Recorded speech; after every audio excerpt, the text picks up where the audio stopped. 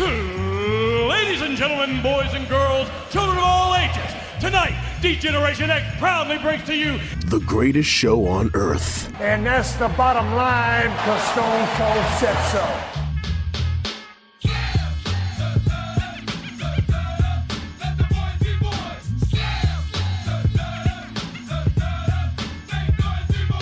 Joe Black, Chris Mindell, the Sons of Slam podcast.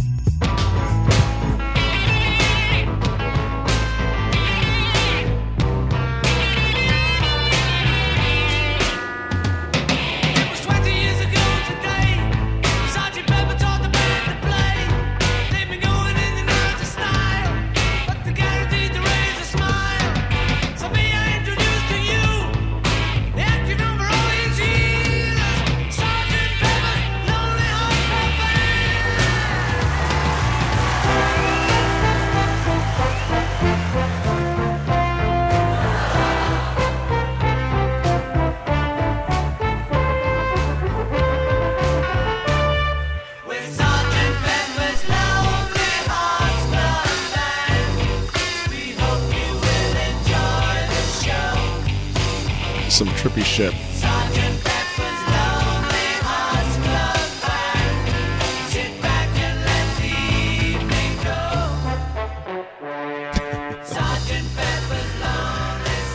I said to Joe, I go, what song should we start this show with? And he came up with the Beatles, this song. I said, it's either... Hang on. No, I said, I don't know. Let me look for something. And then it dawned in my head. Today, right now, it is Wednesday, January, I can't say June 1st. Yes, welcome. And recently, I believe it was either the 26th or the 31st. I forget the exact date, but recently it was the 55th anniversary of the release of the album Sgt. Pepper's Lonely Hearts Club Band. Really? And couple fun facts about that particular album. Sure, please. Paul McCartney got the inspiration because he had writer's block on let me get this correct. I think he had writer's block on a private jet out of South Africa. Okay. And his manager at the time asked if he could pass the salt and pepper, and he's like, "Who's Sgt. Pepper's?" Okay. That's where the name came up, and then he started drawing the what we now know is the album cover for Sgt. Pepper's Lonely Hearts Club Band. Wow. Yeah. Thank you for the nuggets. You're welcome. Knowledge nuggets. Ladies and gentlemen, that's what you get here on Sons of Slam. Welcome, everybody. My name is Chris Mindell. This wealth of Beatle knowledge is the Reaper, Mr. Joe Black. Sir, how are you? I'm doing well. Big Beatle fan. Have been my whole life. Nice. All 12 years old. Nice. But I'm also very young, so the first Beatle record I ever listened to back to front was the Beatles 1. 2000. No, I was going to say 98, but all right. Yeah, I think it was 2000. That's when it was released. Nice. Yeah, huge Beatles fan. Huge Beatles fan. Huge. I'm a huge Beatles mark, some would say. I believe MJF might call me that. But MJF. We'll get into that. What? In the pantheon of... Before we even get to like all that, because we will talk immediately about that because we're recording after Dynamite. In the pantheon of great pipe bombs / works of art, air quotes of art. We just witnessed one. Yeah. Okay. All right. I mean, I'm confident in saying that. That was something, and I am truly wholeheartedly in true 150% belief that this is all work. But I love creativity, and instead of I'm going to get into, speaking of creativity, lack thereof on the other side of the aisle. But I love if you can come up with anything that's unique / done before, but with a twist. Like we've seen Boss vs. Employee. I don't think we're going to see that. If I'm being honest, that we will not see. Tony Khan, Tony very Khan. drastically different looking from Vincent Kennedy McMahon. I said no names. I didn't say names. You're assuming. I did, But that's I'll fucking drop names all day long. But that's what I was talking about. I've been dropping names all over this fucking place. Pick it up. Yeah. So in the pantheon of pipe bomb drops, I mean, CM Punk has one, and one main one, and I mean, AEW seems to kind of push that envelope and trying to get like more real than WWE seems to be allowed to range with, as far as the scope of being real. Yeah. But this was another level, a whole nother level. Yeah, I can't really tell. Which I love. We'll get into it. We'll get into all that stuff. As far as things before we get into, we got Dynamite. Talk about, we have Double or Nothing, which is an amazing pay-per-view. We have a pay-per-view this Sunday in Hell in a Cell, and all things WWE recap of SmackDown and Raw from this past weekend. Shout out, speaking of which, we were not on last week, so shout out to the Usos and finally unifying the belts, as if that was a huge surprise. But now we have not only the unification of belts, but, ladies and gentlemen, RIP to the brand split. You were well received. You had your time in the sun for many years, and we thank you. But yeah, go on. I wouldn't say it's a complete rest in peace to the brand split. They've come out and said it's not. It's still a thing. They've said publicly. They've said that there still are a thing. superstars that are signed to SmackDown. There are superstars that are signed to Raw. That would indicate a brand split. However, right, the brands work together. Birds of a feather flock together. I think that's the saying. And there is your brand split. Listen, I understand what you're saying. I get it. But it's still, if I thought I was going to see Riddle mostly on Raw, and now he's bouncing on to SmackDown. I see Sami Zayn on both. I see Kevin Owens have the Kevin Owens show on SmackDown. So you see Shinsuke Nakamura on Monday Night Raw on both. Yeah. So we'll talk about that too.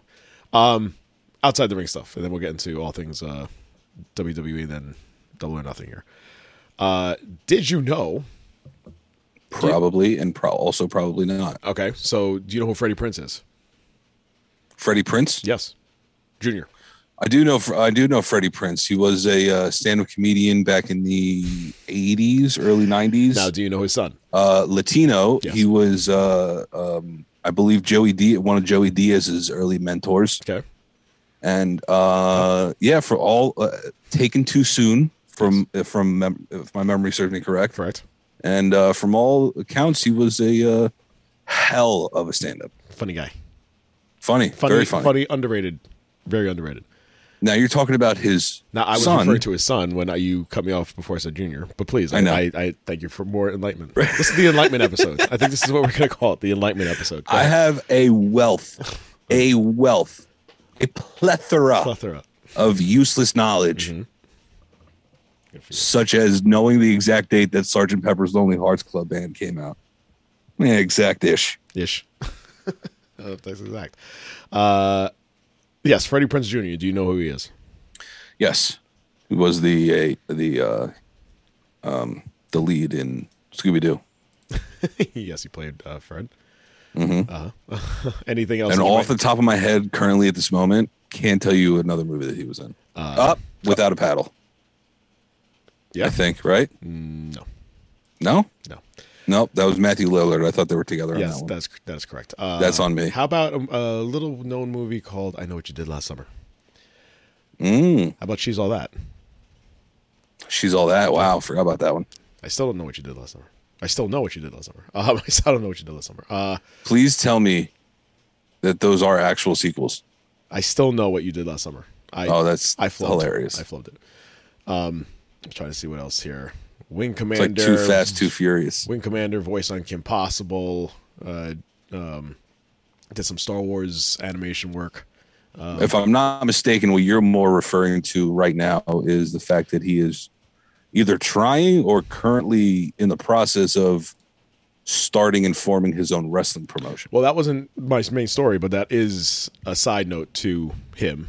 So if you do not know Freddie Prinze Jr., other than son of Freddie Prinze, the comedian, he's a very popular late 90s, early 2000s actor, and who's also so into wrestling that he was hired on by WWE to be a writer for WWE. This was, I want to say, during the Ruthless Aggression, kind of later in the 2010s. I think it was right after After Scooby-Doo Monsters Unleashed. was that? Thank you for pointing out the exact movie where he jumped in. Are you sure about that? I think you should research that. No, yeah, I'm almost certain. Now I gotta look that up later. So other than opening up he's going to open up his own promotion, but he has a story. He was on his podcast, Wrestling with Freddie, and he recalled a time when he had a story. He was writing for he was pitching something as far as to Vince for the storyline, and he said that he recalled that Michael Hayes, Freebird Michael Hayes, had to basically come up to him and put the kibosh on said story. The story was that he was trying to write a storyline with Michelle McCool and The Undertaker. And Michelle McCool went. Was this before? Before what? Or during? What do you mean? Like before Michelle and Take got together? No, they were together. They were together, okay. This is like before they were married, before kids. This is when they were together, but they were dating. And this is when the like cool was going on. He wrote a storyline that had Michelle McCool involved with The Undertaker. She went to Taker. Taker went to Vince. And I'll just read what he said. He said Michael Hayes, goes, well, Michelle said that you and her talked and she didn't really like the story, so it's gone. He goes, Freddie, she talked to Undertaker. Undertaker talked to Vince. The story's gone. And that was that. And Freddie does no longer work with the WWE. Not because of that reason, but because of that story. I bet that's a lingering effect. Not because of that one, but that's one of many stories I'm sure that writers are just like getting nicks left and right. But yet you wouldn't know watching Raw this week if there was any kind of storylines because we'll just get to it later. Sorry.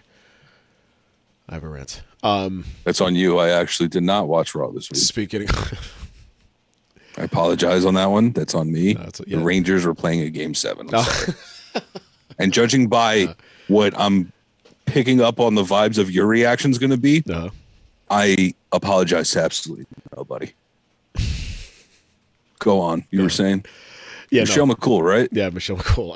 Mogan. I mean, listen, I feel like if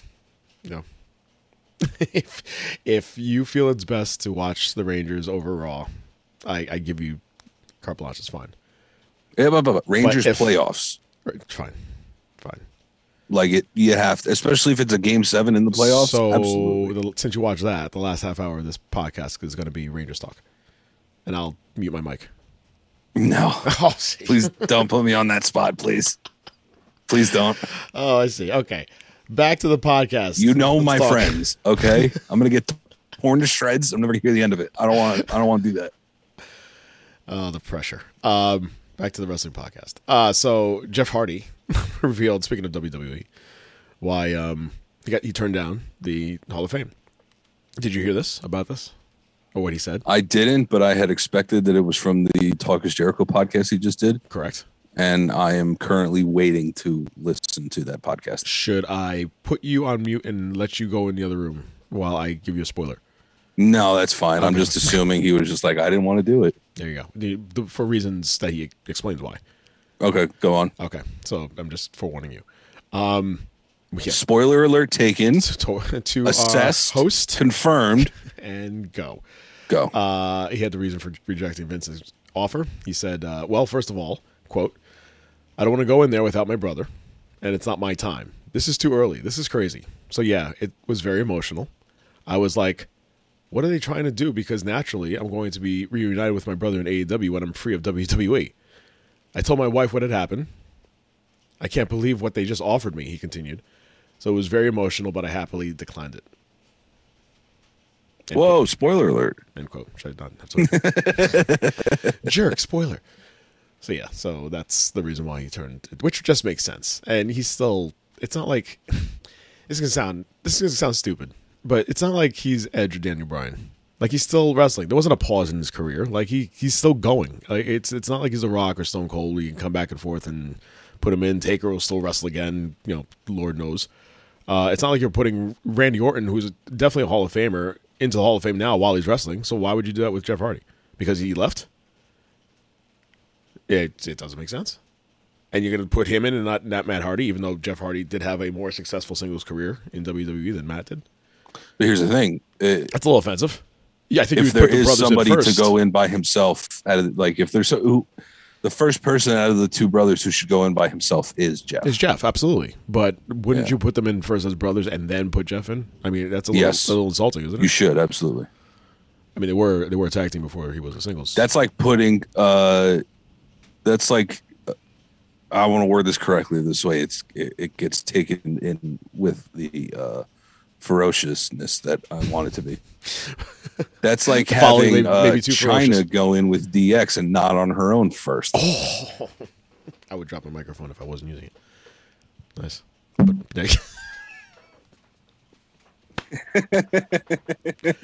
there's nothing like real sound effects. All I did is just slap my leg. Dink.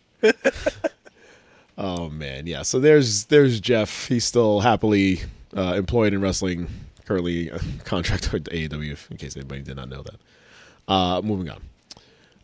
Michael Cole, speaking of people who have been in the business for quite a while, WWE has paid tribute to Michael Cole for 25 years of service. They uploaded a video on YouTube paying tribute to Michael Cole, including the likes of Corey Graves, Caleb Braxton, Byron Saxton, many others. They all congratulating Cole. Pat McAfee was at the end of the video. Pat McAfee's a legend. He is a legend. Yeah. Michael Cole, 25 years. I remember watching, just did watch on The Stick, early Cole. And what a baby face. Just like a cute little non-pudgy, non-arrogant baby face. I loved when he would get like manhandled by The Rock. Doused in the shower. Those were the days. They were the days, weren't they? Them's were the days. Back when The Rock can just do racist, like outwardly racist impressions on live television. Or, Vince McMahon can just, say up to say the N-word. Say the N-word. Say it to John Cena. Say it to another white guy who's like, okay. Fun times. I think, other than what the hell happened tonight, I think that's all I got. Oh, and I really just have one thing. Well, okay, no, go on. I was going to say, since it was on the top of my mind, we were talking about last week with the Usos winning. Rewind on that same episode to tying in. Speaking of Pat McAfee, that's what reminded me of this. He talked on his show the feeling that he had when Michael Cole brought up the situation with Sasha Banks and Naomi. Uncomfortable indeed, because when I heard I heard the show first, and then I watched SmackDown to see the reaction, because he explains to the audience how he did not know about this, and he's looking at Cole in bewilderment and not understanding what he's hearing, because it's the first time he's heard it. So watching his face when you see it on SmackDown, it's just like, oh, you just see him like he just says nothing. He kind of looks like De Niro. He's like this look like. Hey. You get the double chin thing going on. You look back and forth. You just don't know what's going on. He looked like he had no clue. So you insulted him a little bit. A little bit you did. A little bit. And so they did not. This is the first time, by the way, that I can remember. And please, anyone, hit me up on Twitter to correct me, because this is I can probably guarantee you this has never happened before. That WWE has gone up front with being the aggressor as far as like, no, we're not wrong, and this is why. It was very unprofessional. They shouldn't have done it. They're shorting you, the fan, and so we want you to know that they've been suspended indefinitely, and we've taken action. We're having a tournament, which makes no sense because they have no tag teams, and we want you to know that it's not on us. As you sneeze or cough, I apologize. It was a cough. This isn't exactly the same, but it is somewhat similar as far as acknowledgement on air. Mm-hmm. It did happen with Macho Man back in the day. I believe it was Vince McMahon who was on commentary. But he left for WCW, and he didn't walk out. No, he didn't walk out. Nor did Vince McMahon really say anything derogatory toward or anything like. No, he didn't say anything derogatory. I'm just saying acknowledgement of a talent leaving the company. No, I'm not. The I'm not talking about like that. I'm not talking about the acknowledgement of talent leaving company. I'm just saying that they've done that all the time. I'm saying that all the time. It happens. It's happened. I mean, think about it. Yes, it's happened more often than not. As far as walking out like this, it was never addressed with Stone Cold. Right. That would. Well, no. Hold on. Was it? That was. I wouldn't hear. Okay, I'm gonna look this up and get to this next week. And I keep saying that, but I wouldn't remember this. I think I remember Vince McMahon saying on it's either like Bite This. I don't know if you remember that show. No. So Bite This was, and I just remember this because they had it on the network. Please tell me it's BYTE. It is BYTE because they're early. Of course, it's it is the early 2000s. So that was their talk show where, what was his name? Kevin Kelly. Yes. Would interview Vince, interview higher ups, who's Brother Love, Bruce Pritchard. Interview like executives as far as actual like storyline. And he had one time we interviewed Stone Cold where he thought the whole thing with Scott Hall with WrestleMania was lackluster. He didn't like it. He didn't like the idea. Vince McMahon, like people would call in and basically ask them like real like upfront questions, and that was like the whole premise of the show. And he would take these questions. And so, interesting. Yeah, if it's on the network on Peacock, I highly recommend watching those episodes because there's some of them are cringeworthy. That's the show that had the interview with Edge and Lita when that whole thing went down with Matt Hardy, and the two of them had the face to face, like not face to face, but no satellite via satellite. That was on Bite This. So if you can get one of the first nip slips in that whole segment. I'm not talking about that one in particular. I'm talking about that. The bed segment on Raw. Oh, they showed it. Yeah, on that. Yeah, that's what I'm saying. Like that was the first. So thanks, Lita. Yeah, I wonder where you were going with that. All that to say, there you go. That was. Thank you, Lita. Long walk off short here. Thank you for that nip slip.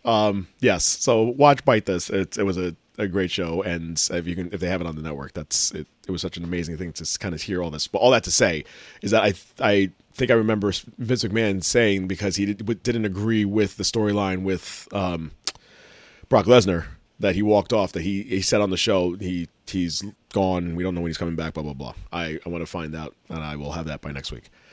So in moments of that we're talking about people like walking off, yeah, and then we're about to talk about MJF and Lord have mercy.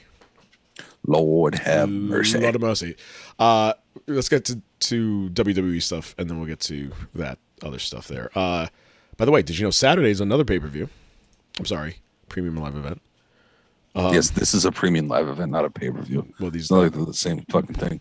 How long before Chris Jericho starts calling them premium live events on AEW television? Oh man, what did he say? What did he say today? What did they say? God, I should have wrote it down too. I did. Okay, we'll get to it because okay. Jericho. We'll talk all things. That's my new favorite group. I've said this before. I'm saying it now again. By the way, I'll put it to you this on there. I won't tell you what it is, but it does have to do with that. I may or may not have gotten you a little present, strictly because It has been ingrained in my memory that for some reason, when I find something that I like, I go, if somebody sees me, if one of my good friends sees me with this and they go, damn, man, I really would like that, I'm going to feel bad thinking that they should also have one. Okay. Right. So the first time I did it was I got a poster on Pro Wrestling Tees. Okay. And I go, fuck. Steven's going to like this a lot too. So I bought him the poster, and it's remember the three-way tag when Darby, Sting, and Punk teamed up in North Carolina? Sure, yeah. It was like a nice painting of the three of them, each like painted up, like a nice background, all that shit. Okay. I won't tell you what yours is, but it's something to do with Jericho. Okay.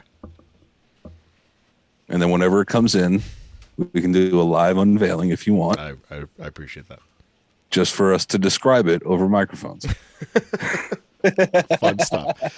Thank you very much. I appreciate that. They're No problem. Absolute genius that group is. And we're going to talk about all things them in a second. I was referring to the Premium Live event this Saturday of In Your House 2.0. Oh, fuck yeah. I forgot about that. I should have had a drum roll and see. That was an unveiling. Like, look, by the way, NXT 2.0. No? Okay, great. I watched it yesterday because I remember it was on. That's sad. And it's not like it's bad. Like it's just it doesn't have who we know of NXT, and that's the whole point, is to build up new people, which has been a catch-22. Like I don't know. I feel like it's. Who was the longest tenured person you saw on NXT that is not Mandy Rose? I think it might be the person I'm about to say their name. Wendy Chu. Before Wendy Chu. which I think that might be third, technically. Do you know who? And this falls under the Raquel Gonzalez, Raquel Rodriguez moniker. Do you know who Katana Chance is? Yes. Please explain. Katana Chance is Casey Catanzaro. We changed. I blinked. I missed a couple episodes and they changed her name. Did I? Yeah. When the hell did this happen? A couple weeks ago. What the hell? See, now here's the thing. Why? Now? Why? Because they're so high on her as a name that they're afraid of losing her. Go ahead. Time out. I just want to point one thing out. Sam, no offense. I'm sorry. No offense. You've watched more NXT product than I have in the past month. But except you saw that one episode where they changed her name. No. How many episodes of NXT have you watched this last month? One. Including this past one that you just watched. 2 carry the 4 times pi 1. Okay, yeah. So that's one more than I have. And even I and knew. Yet you still knew. That Casey Catanzaro's name got changed to Katana Chance. Wow, that's a lot to get out. That is easy. Right? So I don't want to hear no shit about, you don't watch it? The hell, man. We run a wrestling podcast. I understand. But I have my nose, my ear, my mouth to the ground. I don't know why my mouth is on there, but everything else is there. Get shots. I have the finger. I'm on the pulse. Get the shots of pro wrestling. Casey Catanzaro was too ethnic, so we had to go with Katana Chance. No, it was her real name. That's why all these people's names got changed. No, is because one part of their name was their real name. Raquel Gonzalez got her name changed to Raquel Rodriguez because her last name is actually Gonzalez. But or something like that. Casey Catanzaro is Casey Catanzaro. They changed her name. That's her real name. Right. It's not the whole part of it. Part of it's a whole name. Okay. What are you saying? They're getting away from using any part of a person's real name. Yes. That was my point. I think we had the same point. We just said different things.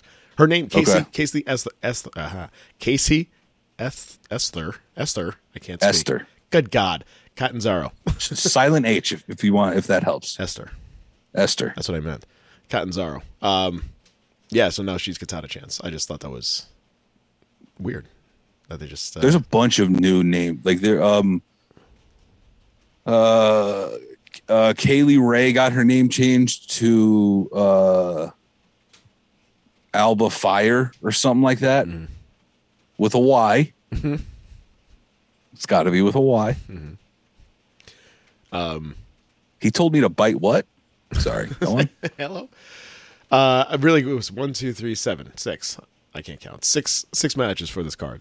There you go. Let's see if you, honestly, of each match here, tell me honestly if you know yes or no who they are. Any of them in there? Yeah, I mean, some of them you should obviously know. Okay. Even if I just recognize their name. Yes. Okay, go on. Legado del Fantasma. Yes. Versus- Next. Versus Tony D'Angelo. Yes. Stacks. He was an old defenseman for the Rangers. What? It's actually true, which is really funny. That is really okay. See, Yeah. the more you know. Stacks. No. 2 dimes.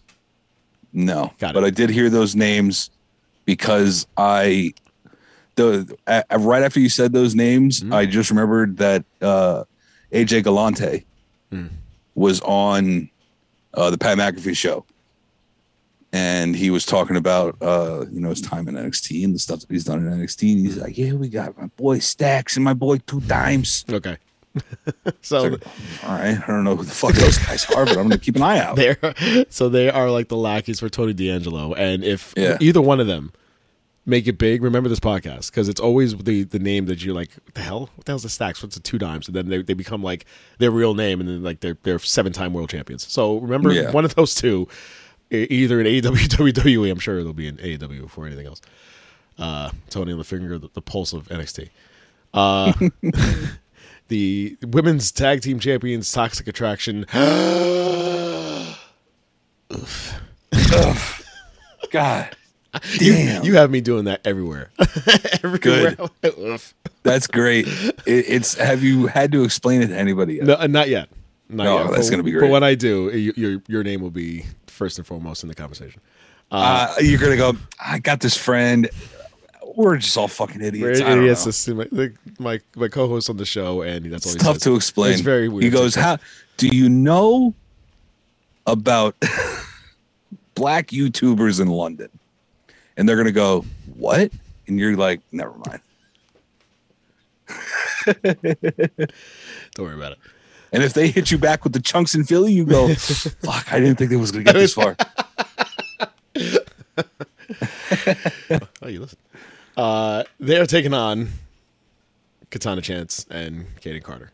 Kaden gets to kept her name. That's funny. It probably was not her name. How about the tag team champions, Pretty Deadly? I have heard of them before. They won the Dusty tournament. Yes, they are taking, which should have gone to my boys. Yeah, don't even deserve it. Nope, they don't deserve it. They got the boot. I'm doing it. They're not even around. They're taking on the young. Oh, he doesn't know I just muted his mic. He's still talking. Oh, he's still talking. I muted his mic. It's so delicious. Hold on. Let's see if you recognize. If you really. Fuck you. I was going in. I don't even know where it cut off. But I'm not gonna lie. I was gonna clap right there for an edit. You're gonna have to listen to that. With all that being said, soon to be recognized. They're taking on the Creed brothers as Future Endeavored. What? Future Endeavored. The future. See, if you would have let me finish, it would have been better. But that's funnier. The way you just said it was funnier. I was gonna say it that way. The Creed brothers. Have you heard of the Creed brothers? Yes. Diamond Mine. We wish them best wishes. Which is also kind of still a thing. It is without main man. Without their 2 top people? Yeah. Makes no sense. But all right, go on. Is the girl still in it? Ivy Nile? I think so, yeah. She was on NXT. That's how much you know more about 2.0 than I do. Ivy Nile. Cameron Grimes, your NXT North American champion. I know Cameron Grimes, yes. Okay. Versus Carmelo Hayes. I know Carmelo Hayes, yes. How about the women's champion, Mandy Rose? Yeah. I'm very familiar with that. How about Wendy Chu? Isn't that the Homecoming Warrior? Mandy Rose? No, Wendy Chu. Wasn't that a Disney movie back in the day? Was it? Pause. Let me look this up. Go on. While you talk about that, we're going to talk about Wendy Chu for a little bit. She's a little hottie. And not only do I think she's a hottie, but she was, I honestly didn't know that she was Mia Ying Not Mia Ying. The character that What? Mei Ying? Yeah, Mei Ying. Thank you, Mei Ying. No shit. That was her. That's awesome. And since Xia Li just pieced out with that whole character, Ooh, this is not going to look good for me. Oh, who was it? The name of the movie is Wendy Wu, Homecoming Warrior. What'd you say? I mean, her name's Wendy Chu. Oh, It's close enough. let's get you in touch with HR immediately after the show. Sensitivity training. And how I about don't need sensitivity training because I had another joke pop in my head about what the words H and R could stand for, but we shall go on. fired? How about big time. your NXT champion Braun Breaker? I'm familiar with his work and his father's. Speaking of a name, speaking of a name that's not his. And how about Joe Gacy? Yes, Okay, there's your Joe guy. Gacy sans Harlan, Yeah, which is weird. That is- I don't know why they're doing that. Joe Gacy sounds well. Braun Breaker needs like a good storyline. Although, listen, this Joe Gacy storyline could be like, That's actually pretty good. one of the next best things. But it hasn't come off on the internet that way. It is not. None of it has. But anytime I can see Toxic Attraction wrestle, bikini pick. Wrestle, bikini pick. And Yeah. I'm okay with that. There's, okay, NXT, done. Yes, Casey Catanzaro. Esther. How about I'm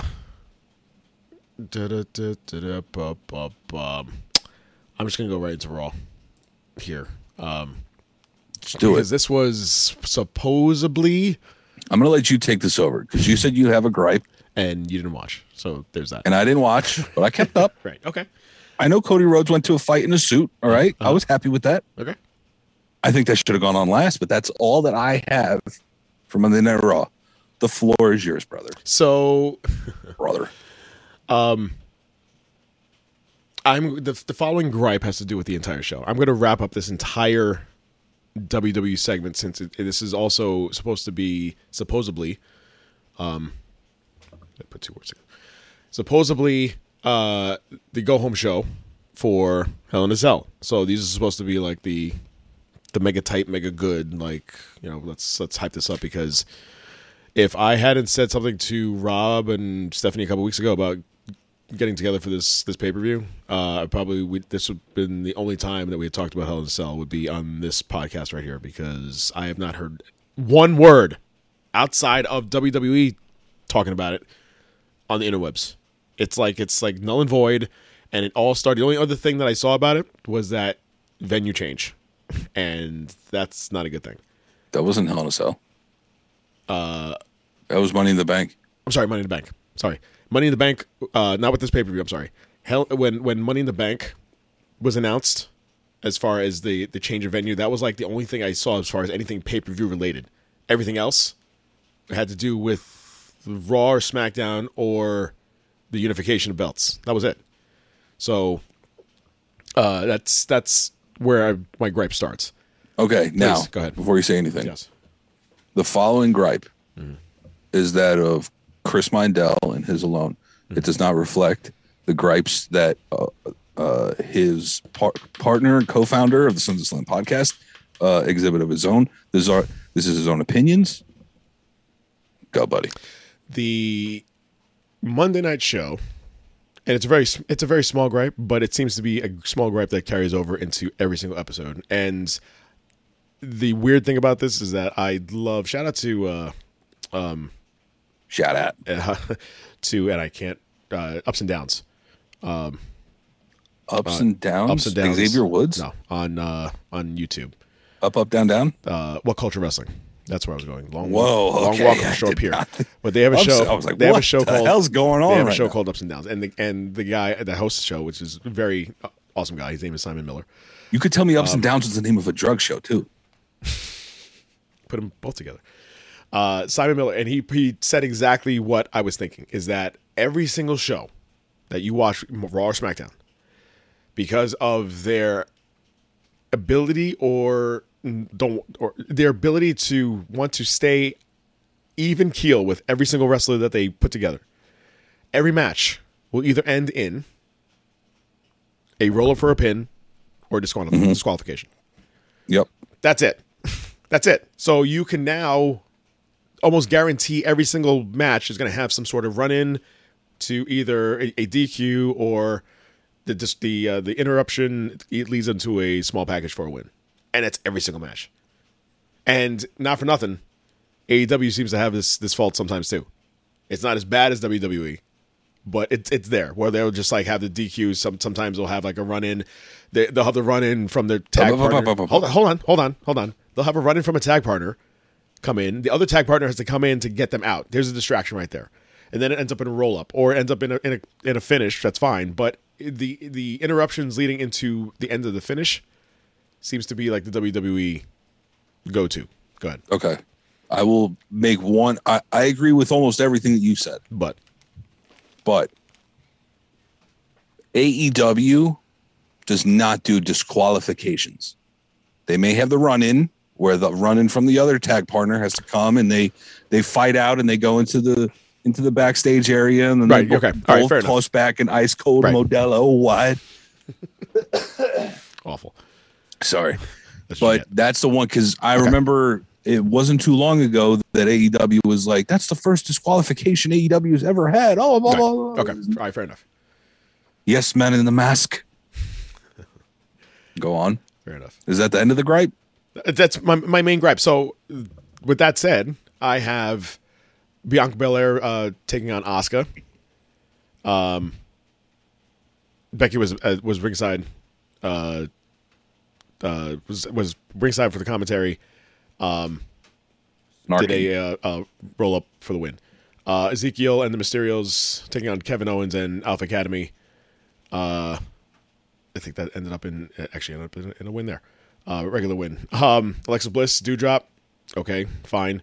Next. 24/7 title roll up. Yeah, but that's different. That's okay. You have to win that way. Mustafa Ali and Ciampa, and then DQ because of Austin Theory. Let's see. Mustafa Ali and Austin Theory probably ended a DQ Riddle and Shinsuke Nakamura. He was like a surprise. That was a clean pin though. Surprise partner. Defeated the Usos by disqualification.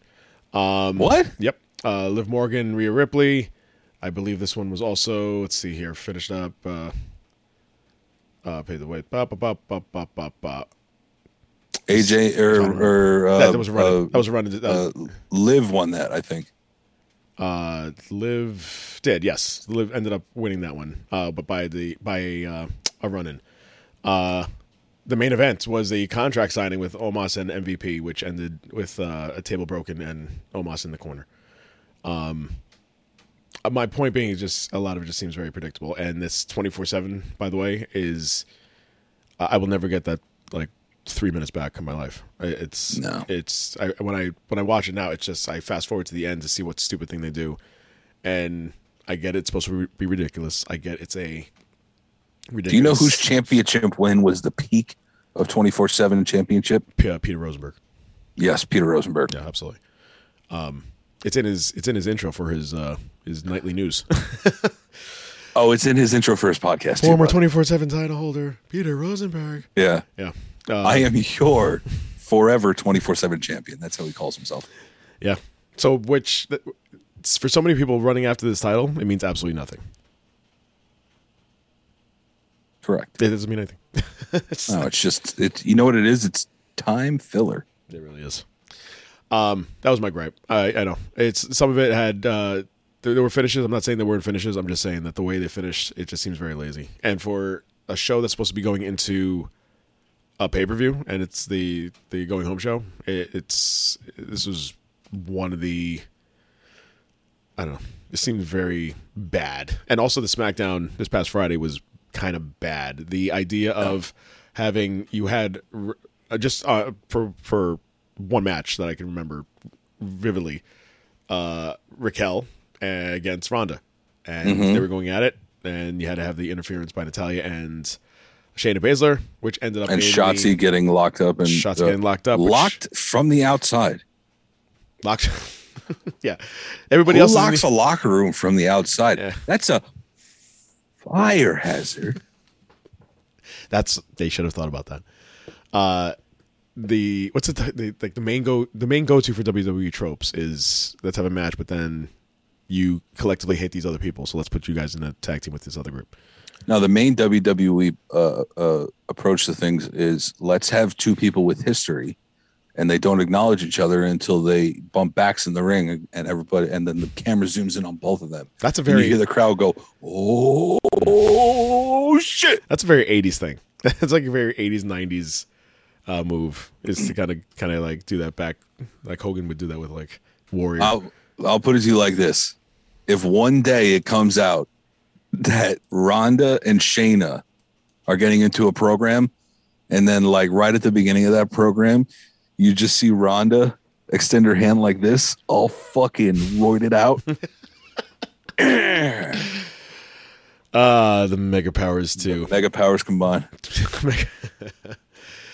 That was it. Okay, so all things WWE said. That's what I was gonna say. Yeah, so they combined forces to make this tag team, and I don't know where we're gonna go with this Hell in a Cell, because there's, other than Cody and Seth Rollins, I mean, what do we have here? We have, I'll tell you right now what we have, Chris. Theory versus Mustafa Ali for the U.S. title. Theory. Finn Balor, AJ Styles, and Liv Morgan versus Judgment Day. Judgment Day. God. Let me repeat that. Finn Balor, AJ Styles, and Liv Morgan taking on Judgment Day. Mm-hmm. Okay.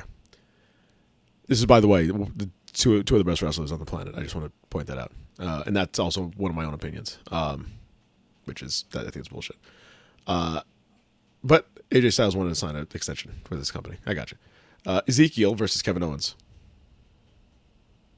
I'm gonna say Ezekiel. I'm saying Zeke. Yeah. I want to hear Zeke speak. I don't know about anyone else. I'm loving this whole thing. I mean, there's absolutely no reason why anyone should enjoy that character. He speaks all the time. He looks like the Warrior, and he speaks like I don't know, like a homegrown white boy. I have no idea. Like, there's no reason on paper this character should not work, but somehow it might be Kevin Owens. To be honest, Kevin Owens might be one of the reasons why this character is so over right now. You do not understand the awesome wrestling capability of one Kevin Owens. Yes, just like you put if you put Kevin Owens. I'm not talking about the wrestling ability. I'm talking about getting the storyline over. Wrestling is I'm talking about encompassing. Wrestling is all things. Oh, so okay. Wrestling, like you can have a match as a main event that nobody expected to be one of the best matches of a very long time with Stone Cold Steve Austin. Or you can have this ridiculous storyline where you're with this guy who used to be this other character, had a 6-month break, came back as a new character, and then you're supposed to put him over by having this psychotic conspiracy theory thing going on. That's genius. What are you talking about characters? I gotcha. That's Ezekiel, Elias's younger brother. Right. Also, Sami Zayn. I was going to say Sami Zayn is on the same level too, because if you can put over an entire cast of Jackass and have one of the more entertaining matches, again, not expected, that's up there. That's all-encompassing genius of wrestling. So yes, I can see that. I can see that he would lose this match because he wants, for some reason, this storyline to continue going on, and he gets a kick out of it. Yeah. Now, when do we get Elias back? That's my question. Well, and if they could get, how can they work that out? How can they work out? Like, remember Undertaker versus Undertaker? If they can get like someone that looks like Elias Ezekiel. Wasn't there also a Kane versus Kane? I don't remember that. I don't know why, but I remember seeing a fake Kane, and then I want to say that it was like Luke Gallows. Like I think it was Gallows. If there was only a device, I could tell you all. Fake Kane, Doc Gallows. See if that comes up. Or fake Kane Festus. Either of them might come up, to be honest. Doc Gallows. Imposter Kane. It was, right? The fake Kane was first seen in 1998 when he was accompanied by Paul Bearer. Imposter Kane was Doc Gallows. That is correct. Man, I am on point today. He was wait, hold on. Mm-hmm. Please hold, because I'm trying to get the exact fake Kane Imposter Kane came in 98, 99. I'm trying to work out the time frame because Gallows was born in 83, which would only make him 15. Gallows was not born in 8. What? He's 38. Doc Gallows was only 38? That's what it says here. When did he debut with the WWE? What was he, 21? Okay, so I'm sorry. So he wasn't in the initial. It doesn't say here who the initial fake Kane was, but he then came back in 2006. Imposter Kane later appeared, this time as Luke Gallows. Okay, thank you. So, yeah. Thank you. No, Case closed. I didn't say you were wrong. I was just saying there was apparently a fake Kane, initial fake Kane, OG fake Now Kane. let's move on Please, for the love of God. into the reason I'm wearing this T-shirt right now. Chris, can you explain to the people what T-shirt I have on right now? I didn't finish, by the way. Hold on. Oh, that's on me. Yeah, that's on you. I'm sorry. I thought we were done with that. No, we should have been. I got a short attention span. Yeah, me too. We're going on a rant. What? Here. We're going on a tangent. Yeah. Lashley versus Omos and MVP in a handicap match. Bianca Belair versus Asuka versus Becky Lynch in a triple threat match. Might be pretty good. And then Hell in a Cell match. The only Hell in a Cell match in the pay-per-view called Hell in a Cell. Cody Rhodes versus Seth freaking Rollins. Yeah, Cody's going to win that probably. I would assume. And expect Cody to do a moonsault off the top of the cage or some shit. Bust both of his toes again? Yeah. Yeah. Something like that. Some. Expect him to bleed for absolutely no reason whatsoever. It's from AEW. They all do that. Yeah. Oh, A-dubs. Yes, so now we can talk about the shirt that you're wearing here. Speaking of A-dubs, let's get into it. Joseph is wearing a black, white lettering on top, red, faded lettering. Orange? Okay. It reads red on the screen here. Orange lettering on the bottom, kind of faded. Scarlet. All right, that's enough of you. It says Hookhausen. He's got That's right. My boys. Hookhausen. Way to represent. They started the show. Opened up the whole shindig on Sunday. What a pay-per-view, man. What a pape, as Daddy Magic A pape. said. Daddy Magic Matt Menard. By the way, did you hear that that podcast, the Chris Jericho podcast with them? I did. That was very funny. Very hearing funny. Hearing it live, hearing him do the whole intro on a podcast, beautiful. You closed out the show. I know. That's It was wonderful. It was great. Do it from 12 weeks. Yeah. It was a great podcast. Sports entertainers. And hearing them talk about NXT and like I'm going to fast forward and talk about it again right now. Tonight just proved that they are the most over group in all of AEW. Most over. Name another group that's as over as they are right now. The Blackpool Combat Club. Not like this, dude. Like they were getting booed, like booed off the like them and as a group. I'm not talking about like MJF single handedly. I'm talking about like as a group, like they just played into. Yeah, but think about the climb of and pops for the freaking for the entrance of the Blackpool Combat Club. Pop for Wheeler Yuta because Regal comes out with him. Pop for Daniel Bryan's music, Bryan Danielson. Pop for Mox. Big soda pop for fucking. You want to know how over there? Soda pop. You know how over JAS is? They're heels to the utmost degree, and the entire arena still sings Judas. That's how over they are, to the point where Jericho cuts them off, and that's amazing. It's the whole thing's amazing. And then please remind me what they said tonight as far as. Oh, okay. I'll get into it. The Roman Reigns dig in there, which I spit up my water. So I love it when Jericho talks about the whole being a wizard, and I tried to see if they start cracking up because that is a very funny line that he just throws it in there, and just once again it goes to show that Jericho is one of the best ever because he constantly reinvents himself, and this is just another thing that he has in his belts. And to call himself a wizard, I'll throw a fireball in your face because I'm a wizard. You tried so to stupid. burn me. What kind of man wants to put another man on fire? And then Excalibur goes, well, you're that kind of man. You're like, very subtle. So, what's his name? Cool Hand Angelo Parker. Cool Hand Ange. Angelo Parker. He introduced the JAS to the AEW Galaxy. Because they're sports entertainers. Yes, go on. Because they're sports entertainers. Yes. And whilst introducing the Jericho Appreciation Society, sans Danny Garcia, because he had a match later on. Not The Rock's ex-wife, Danny Garcia, one half of $7 Productions. Daniel Garcia, producer of XFL. Go on. Correct.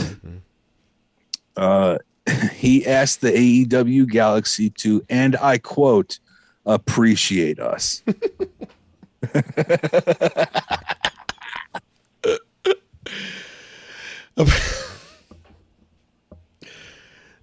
Which is why we say Sons of Slam County. Appreciate us. And yeah, it's a county. It's not a fucking galaxy yet. Like, we're getting there, right, guys? Yeah, that's right. It's like 1,000 or so people. We were inlet. Now we're a county. It's of sports. Entertainers. Oh, God. Appreciate us. Appreciate us. I love it. I love it. It was wonderful. It just adds to it. All right. Anyway. Double or Nothing. Yes. Opening up with your boys, Hookhausen. Yes. I loved it. Every second of it. Danhausen and Hook. Taking on Tony Nese and Smart Mark Sterling. What a pop for Hook. Really? What a pop. I think he said one word the entire time he's actually wrestled. 4 words. What else has he said? You got my attention. Okay. Right. That's right. That's it. And he shook his hand. It's wonderful. Him and Wardlow. Like Wardlow tonight too. You've slapped the Goldberg moniker on him with the whole thing with coming from the back, but the difference being is that he can actually wrestle. Yes. Think about the run that Hook's going to go on, a singles run that Hook's going to go on when quote unquote Team Taz, more specifically Starks and Hobbs, start doing their own thing. And Taz can strictly be the voice piece for his son Hook. Oh, we're going to have another Paul Heyman Brock Lesnar on our hands. Why did they wait on that? Because Hook's fucking like 19. Okay. Or 21, something like that. Yep. He's young. But you don't need to have this establish that now crazy push on him right now. You get his in-ring work up and running, which is good for how long he's been in the business. Phenomenal. Yeah. And he's learning from one of the best. Some might say the best person to learn pro wrestling. I'm sure. But it doesn't need to be full sink or swim in the 9-foot deep end water. You can slow burn it a little bit. They slow burned Hangman Page's title reign for 2.5 fucking years. They did. And there's no crying in wrestling. I promised myself I wouldn't cry. Well, get ready. God damn. Dude, here's the thing. I think I might have a good thing as an actor because I almost willed myself into shedding a tear just now because I felt it. You remember? That was crazy. That was crazy, man. Yeah, you remember what happened at the end of the show and shit. I could be a sports entertainer. 5, 6, 1, 2, yeah, about 4/5 of the room in the text message were crying, and one of us were like, "Ah, I called it." We'll get to that. Fuck you. Go on. We'll get to that. Let's see here. Starting off the night with MJF and Wardlow, and I want to kind of parse in tonight's episode of Dynamite with this because Wardlow destroyed MJF to the point where not only did he do about 8 Powerbomb Symphonies, but then tonight on Dynamite in the lower third, it said destroyed by Wardlow at Double or Nothing 2022. Yeah. So now, before we get into Oh, and then what happened here? Yes, go ahead. Double or Nothing, we need to talk about what happened prior to Double or Nothing. Let's talk about all things MJF right now. Let's do a timeline piece here. If we can solidify this in like 3 minutes here. Okay. Okay, or less. Sunday morning. Yes. I'm sorry. Saturday morning. Friday night. Let's keep going back. There you go. Okay. Friday night. We'll get there. Friday morning. We'll get there. Friday morning. MJF. Friday night. MJF no shows something. Correct. He no showed the Fan Fest on Friday. The Double or Nothing Fan Fest. Yep. That was no showed the Fan Fest. Yes. Friday night, I believe it comes out that MJF has purchased a plane ticket home. Yes. And the dirt sheets made it very clear.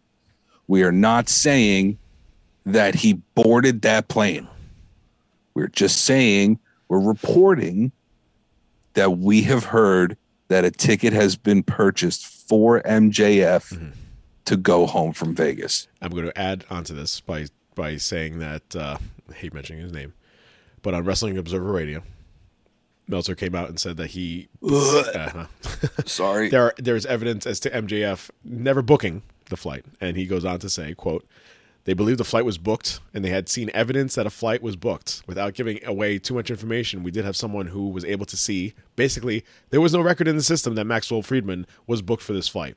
There were the records of the flight he was going to take after the pay-per-view, but there were no records of the flight scheduled for yesterday. There was no flight that he took. He was here in Las Vegas the whole time." I have a question. Please. What fucking system is he looking at? It makes no sense. Is Dave Meltzer himself looking into the airline tickets for JetBlue or American Airlines? Despite all that. What? He has inside people. Despite all that. Oh, yeah. He knows people higher up at Delta. And yet we're talking about wrestling on a wrestling podcast. Listen. Yes, understood. Yeah. Yes, he has the inside scoop on Delta. But with even all that being said, you do not think that what happened on, we'll talk about what just happened also on Twitter with AEW on TV on Twitter.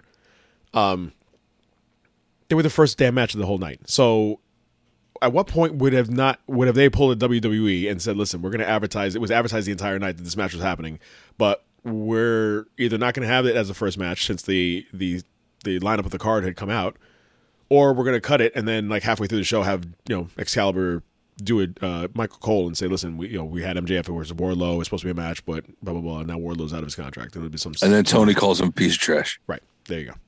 And then human filth. Turn it into him having a contract signing backstage because they had to, turn 180 last second, and that would be some nonsense. But no, you just see MJF smile ear to ear, shaking Tony's hand. No. There's a match, and this would be the press conference. All right, I will be taking all questions right now, and they go, ooh, Max. He's like, all right, you guy answers, how many years did you sign for? And you go, no comment. Thanks everyone for the press conference. I appreciate it. I'm glad to answer all your questions. I'll talk to you guys soon. Yeah. There you go. Yeah. I mean, he went on he was signed for like a low 100,000 area. He did an extension, and then his main gripe is, guys like CM Punk come in and he's making a couple $1 million a year. So he got absolutely squashed by Wardlow. Destroyed. There was really no offense other than the fact that I think he might have hit him once or twice. He came out with the ring from his pants. They did that funny spot where he was on his knees, facing camera, had the ring on his finger. Referee comes over. They're both standing behind his back and lifts the ring off his finger. He got absolutely destroyed. I was really hoping MJF had the other ring from the other year that he wanted in his finger, in his pants. It's the same ring. I know, but we're talking wrestling. Oh, we're talking wrestling. Okay, I'm sorry. Yes. He can have another fucking ring. It could be plastic. Who the fuck knows? It's fucking wrestling, dude. Come on. The whole point of the tournament was to fight for that one ring. Let's see. Okay. Yes. In football, there goes 3 minutes. Yes. Go ahead. In football, you always the point is to get to the Lombardi. Correct. You want to get the Lombardi. But they Is there one Lombardi? They each get their own Lombardi. I got you. Now, Stanley Cup, which is the most prestigious trophy in all There's one. sports, there is only one. There's one. Just like the Andre the Giant Memorial Battle Royal Trophy. There was one, and it got destroyed. There was one, and then it got destroyed by Baron Corbin. Destroyed. He's not happy anymore, let's be honest. The guy's fucking miserable as fuck. He's a Baron again. But back to MJF. So he got destroyed. Tonight, he's advertised for Dynamite. Comes out. MJF speaks tonight on Dynamite. He was advertised on Twitter. Mm-hmm. This guy's about to talk. Does his piece. We'll talk about exactly what he said right now. Does his piece. They immediately delete that whole piece on Twitter. AEW on TV deleted the entire thing that they coming up, that whole graphic. Gone. Really? Gone. So I did not know this. Gone. So this just plays into, if this is a work, this is a stroke of genius. And yeah, that's it. Okay, so there's that. MJF gets on the microphone tonight on Dynamite, and he went the fuck off on Tony Khan. So it was basically he and mind you, in this entire time of his tirade that he went on, he went from, and this is the genius of MJF, I'll give him credit for this, because this is insanely hard to do. Only a few people can do this. If you're as good on the mic as MJF is, you can do this. They started the promo went, the entire crowd was shut the fuck up. Yep. They were telling him to shut the fuck up. He had to pause for a second. He was trying to go through it on the mic. He couldn't because it was so loud. He went from shut the fuck up to the entire crowd was cheering him with a standing ovation. Mm-hmm. This whole promo of however long it was, 3 to 4 minutes, whatever it was brilliant. Just because of that, what I just said. You had an absolute masterpiece. A range of emotion, and it started from being loathed to being loved, and on a dime. And now you're not going to see him for however long it's going to be, because you're either playing into this narrative of him versus Tony, and you might see him next week, or you might not see him for a couple weeks. He comes back and start this all over again. What happens if he comes back, shaves his head completely? He's a totally different character. Throws on a leather vest, trunks. And he calls himself the ringmaster. I got it. Nice. 2 knee braces. And he calls himself Ice Cold MJ. What a rip. He basically, so what did he say? He basically went on to say that he was talking as Max Friedman. So he wasn't going as MJF or Max Friedman. Takes off the Burberry. Took off the scarf. So everything basically, he was going to talk about Tony Khan. He talked about the merger that just happened, because he's so worried about this merger with Warner and Discovery. Commented that it would be a shame if something bad happened with a number of executives in attendance. He did mention... that's what he was talking about? Yes. Those are the executives. Oh, I'm an idiot. This is why I'm here. I thought he was talking about New Japan. He was referencing a sit-down that he had with Khan before describing it was too little too late. Continued by saying that despite... These are just from my notes. Despite that, his achievements, he gets no respect. Always under microscope, that he was carrying the company.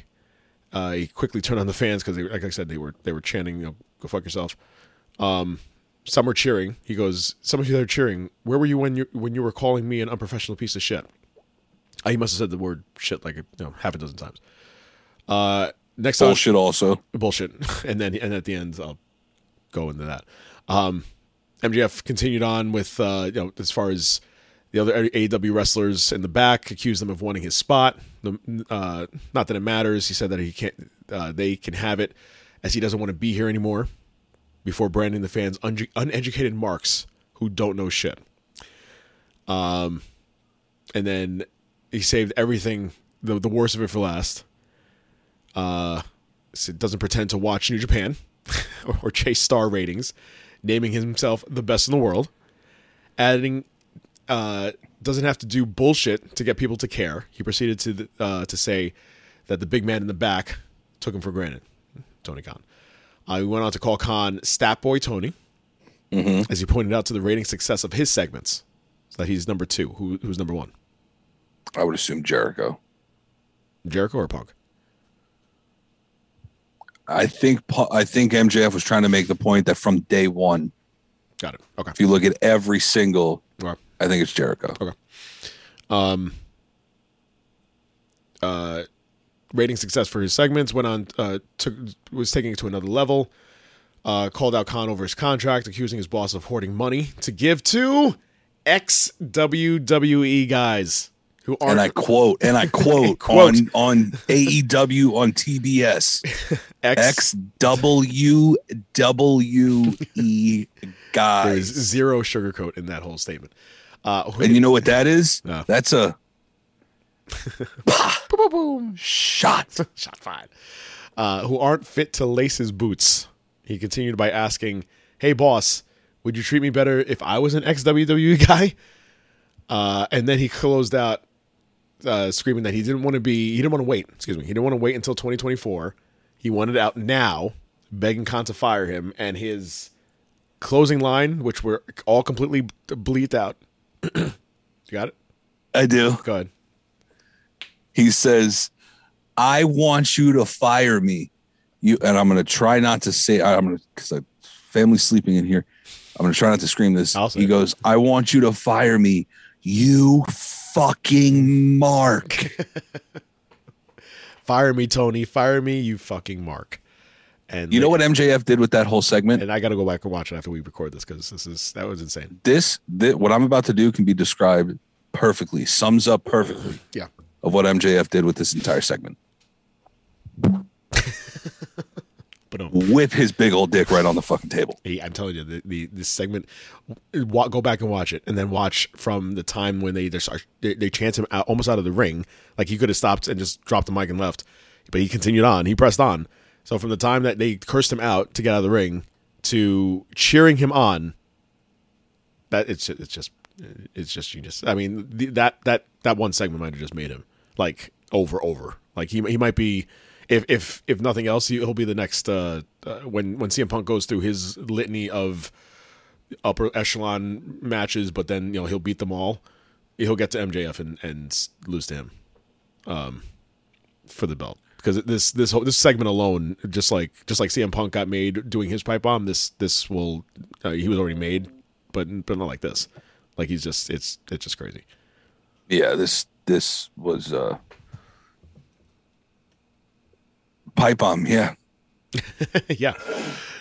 This was MJF's pipe bomb for sure. It really was. I mean, he said some like crazy stuff on the mic before, but this was like dead on. So to go and what we talked about before, you were absolutely right. Like the idea of having boss versus employee. This is not a Vince McMahon. So Tony Khan is not that guy, but he's a very creative guy, and I'm sure you can come up with a story where it kind of fits his narrative and have, It wouldn't be the craziest thing if you had like CM Punk, who's kind of on the fence. Either you love him or you hate him. I could see Tony Khan being a heel. He's got like that whiny, nasally voice that you want to like punch, and then have like CM Punk be a heel and like he's like his guy, and then MJF comes back as like the anti. You mocked as far as like have him shave his head and put on the knee braces. You could easily have him turn. And I saw it in this promo. He could easily be that guy. So yeah. Talk about Psalms. Talk about John 3:16. Maxwell 3:16 says, "I just whipped your ass." Yeah, that was some shit. Double or Nothing. Back to that. So Wardlow is free. The Hardys versus the Young Bucks. Speaking of scary moments at some points. Yeah. Sometimes at some point during that match, I was like, which is why. Thank God. Which goes thank God that went well. Jeff Hardy did not wrestle tonight, which you can see why after this match. Jeff Hardy looked beat up, destroyed. Pick a word. Can I be completely honest with you? When I saw Jeff Hardy wrestle at Double or Nothing, yeah, I thought of one thing and one thing only. Oh sure, Hardy versus Sting. Jeff Hardy versus Sting? Jeff Hardy versus Sting, yes. 2. Whichever one he was very fucked up at. Oh no, I'm okay. I'm sorry. I was thinking that you were saying you want to see that match because, and I said, oh, you want to like this is Jeff Hardy versus Sting 2. No. The sequel. The sequel to that. No. Okay, so there was only one, which means yes. Jeff Hardy versus Sting 1. Yes. So we recall again because we talked about this before. Jeff Hardy having a almost overdosed, comatose alcohol drug induced night against Sting in TNA. I mean, that's just a good way to saying he was fucked up by naughty things and on multiple different narcotics and alcohols. I would assume Sting being the consummate with the professional. If you watch that video, you can see he's not pleased at all. Goes to the match. Speaking of roll-ups, just rolls him up. Match is over. That there's a storyline. In all fairness, you have if you want to break the fourth wall, have that storyline where it's like I used to be screwed up and I straightened my life. They tried to do that in WWE with him and Elias. I mean Ezekiel. No, that was Elias. That was Elias. Sorry, that was the older brother. That was Elias, Ezekiel's older brother. It's so stupid in its premise, but it might be one. It's a very funny. It's because of Kevin Owens. Kevin Owens and not that sell that he does with describing it that way is very funny. But Kevin Owens sell. Totally. It should not work. It shouldn't work. But the two of them are great. It's awesome. The two of them are great. So funny. The Elite versus the Elite, and I want to shout out to Brandon Cutler because he never gets love. The crowd was chanting his name, and the Young Bucks quickly put the kibosh on that. There's no love for Cutler whatsoever. And yeah, some of the, as you mentioned, some of the bumps that Jeff had in this match, especially on the top rope. It's like that one hard camera side corner that he kept going on top of. Man, the balls just kept getting bounced off of that thing. There was one spot that Jeff Hardy took where if I hadn't seen it before, it would be way, way cooler when I saw Jeff Hardy do it. And that's the bump onto the steps. Yeah. That bump onto the steps that are sideways is overused at this point to me. In AEW. It's oversaturated. In AEW, it's not really. Have you ever seen it anywhere else? No, but I'm saying. You ever seen it in WWE? No, but I'm saying they could do it. There you go. How about you steal some AEW moves instead of doing the same shit over and over? You can do something like that and kind of get a little more edgy. Go on. Sorry. They used to do it in Attitude Era. It happened all the time. Ruthless aggression. It was like commonplace. Like, and then the movie Concussion came out and Vince is like, no more blood. There you go. The sideways stair spot is just way too overused for me at this point. I don't. The first time you see it, you go, "Holy fuck! How has nobody ever thought of that?" Right. And then everybody starts thinking about it, and now everybody wants to do it. Mm-hmm. And the one thing I got to say to that is, stop yourself, please. Right now, it's getting because we don't need it. Way overdone. If we had seen Jeff Hardy do it for the first time, we would have went, "This motherfucker." He'd just find something else to put his body onto. But now you go. Here we go. That's another spot. Him, Darby Allin. I mean, it's really just the two of them. as far as the the extreme spots. I mean, Young Bucks kind of get into somewhat risque spots. So does someone just took a wicked spot. Oh, Daniel Garcia just took a crazy spot off the steps. Not sideways though. That's right. Not sideways. Yeah, you would think that, which I appreciated because the way he fell on those steps. You could have convinced me that he cut open his fucking side. I just don't understand. Because the side of his fucking from armpit to freaking hip bone was just completely open. I just don't understand. Like they learn how to take these bumps. How do they learn? But if you take a bump, the first thing you're supposed to learn when you take a bump is you land on the very middle part of your back and you put your hands to the side. That's a flat back bump. I understand that, but then to take an actual bump, you just lift your arms up. But once you learn how to do that, then you're used to that. Your body gets set memory. You're just landing on your back. If that's the case, then you see these guys do it all the time. Daniel Garcia did it. You land on your back. Maybe it's the angle that you're falling down. Land on his back. It's landed on his side. It's easier. It's probably easier said than done. I have no way in hell of doing it. I'm just saying. Okay, I hear what you're saying. I get it. I get what you're saying. I don't want to see these people get like destroyed because they, for our entertainment, it's great. Again, I fall back onto the Dynamite that we attended live when we saw Darby Allin fall 20 feet from the sky onto chairs that gave absolutely no give. These were not gimmick chairs, and yet he was able to kind of get up because he's young and he's not old yet with brittle bones. But here's Jeff Hardy at 44, 45, and he's going to continue doing this until he breaks.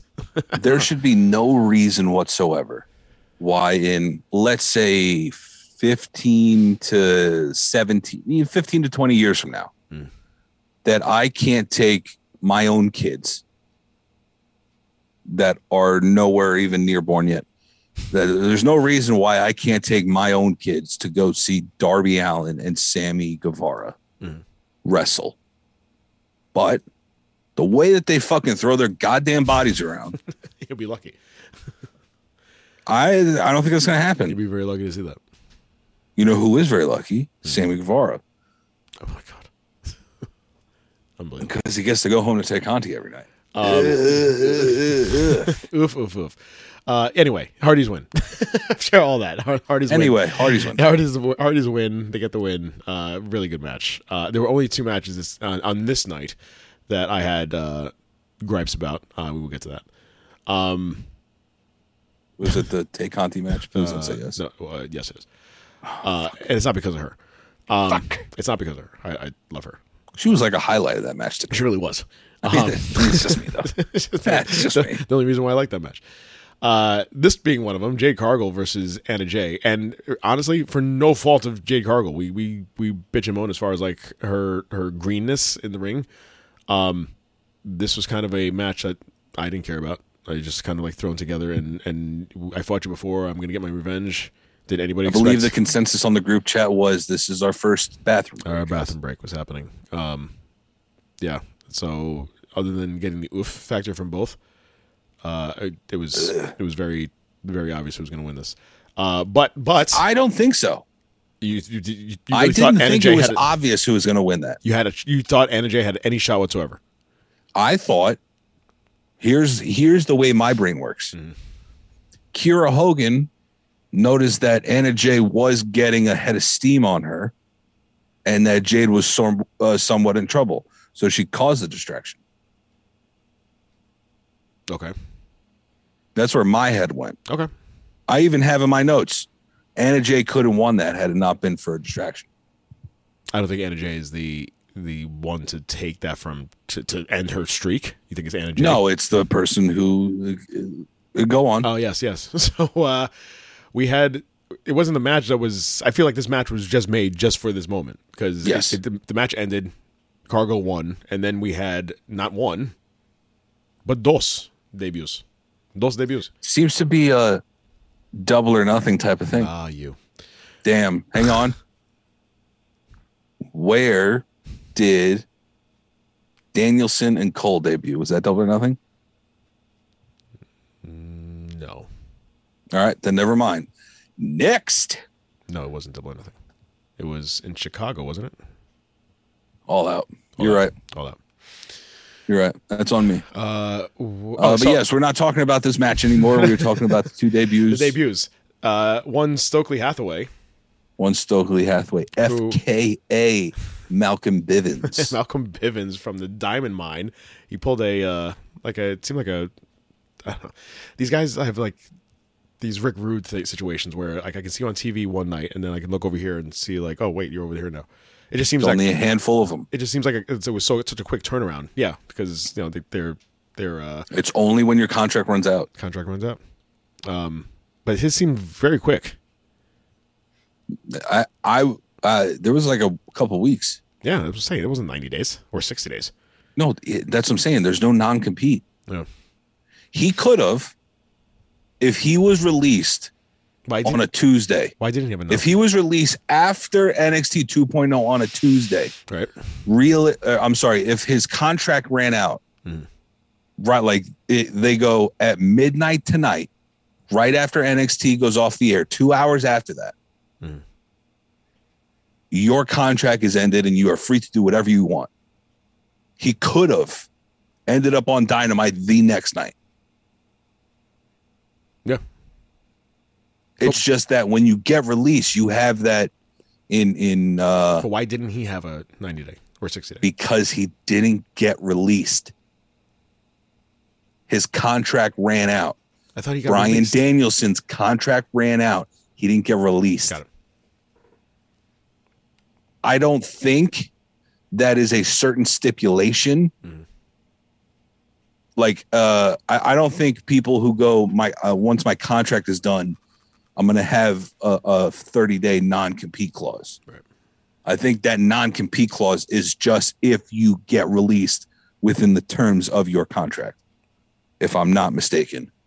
And knowing our friends, I'm sure I will be Highly mistaken. thrown to the gallows if I am wrong. So, yes, Stokely Hathaway is who, now development from this past couple hours ago, sure is Jade Cargill's publicist. Yes, and I think a much better mouthpiece for Cargill than Absolutely, I agree with that. That I Mr. had Mark. no qualms with that. Okay, A publicist?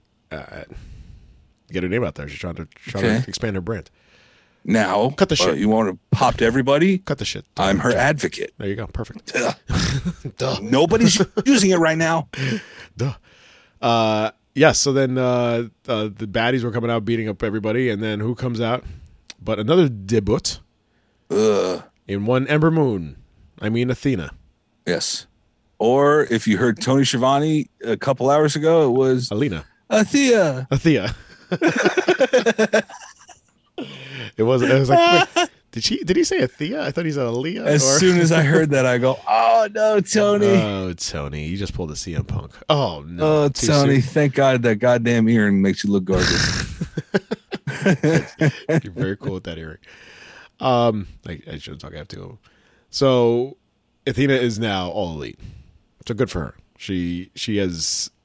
I feel like her, Samoa Joe, like all these people are going to be like these higher upper echelon wrestlers in AEW, but for some reason WWE could not see that they still had something going on. First of all, I don't get it. you're saying that there are these higher echelon, upper echelon people in AEW when realistically, Right I'm now, not saying that their talent reflects that. they're mid card right now. They are in the mid card. Right. Hear me out. They're actually firmly implanted in the mid card.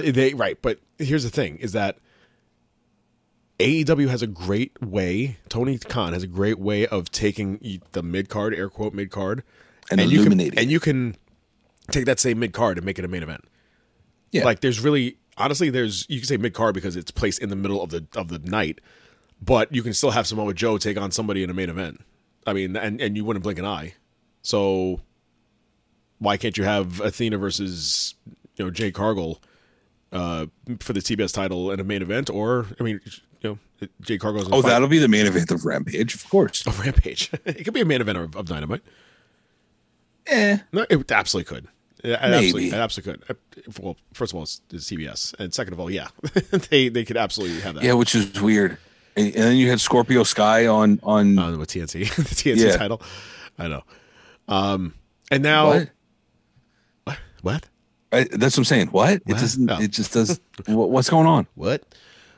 We have probably one of two of my favorite matches of the night, and I said to you at the end of this, I said to everybody in the group, I was like, "What do you do after this match?" Because holy shit, it's out of 10, I got to give it at least a 9.5, if nothing else. The Which match are you talking about? Debut. I'm sorry, I have my glasses off currently. So Right now. you couldn't hear me when you took the glasses off? Oh, you're still talking about the. I'm still talking about the next match that I love so much. Okay, go on. Which would be Death Triangle versus the House of Black. I was saying And the correct people won. And the correct people won, yes. Absolute insane match. Just top to bottom, just 10 out of 10. 9 out of 10, 10 out of 10, just absolutely insane. The bumps that were taken in this match, plus the fact that we had a somewhat debut in a group at the end of this match. A turn Debut. Like, I mean, it really wasn't like an alignment. It wasn't that was too unexpected.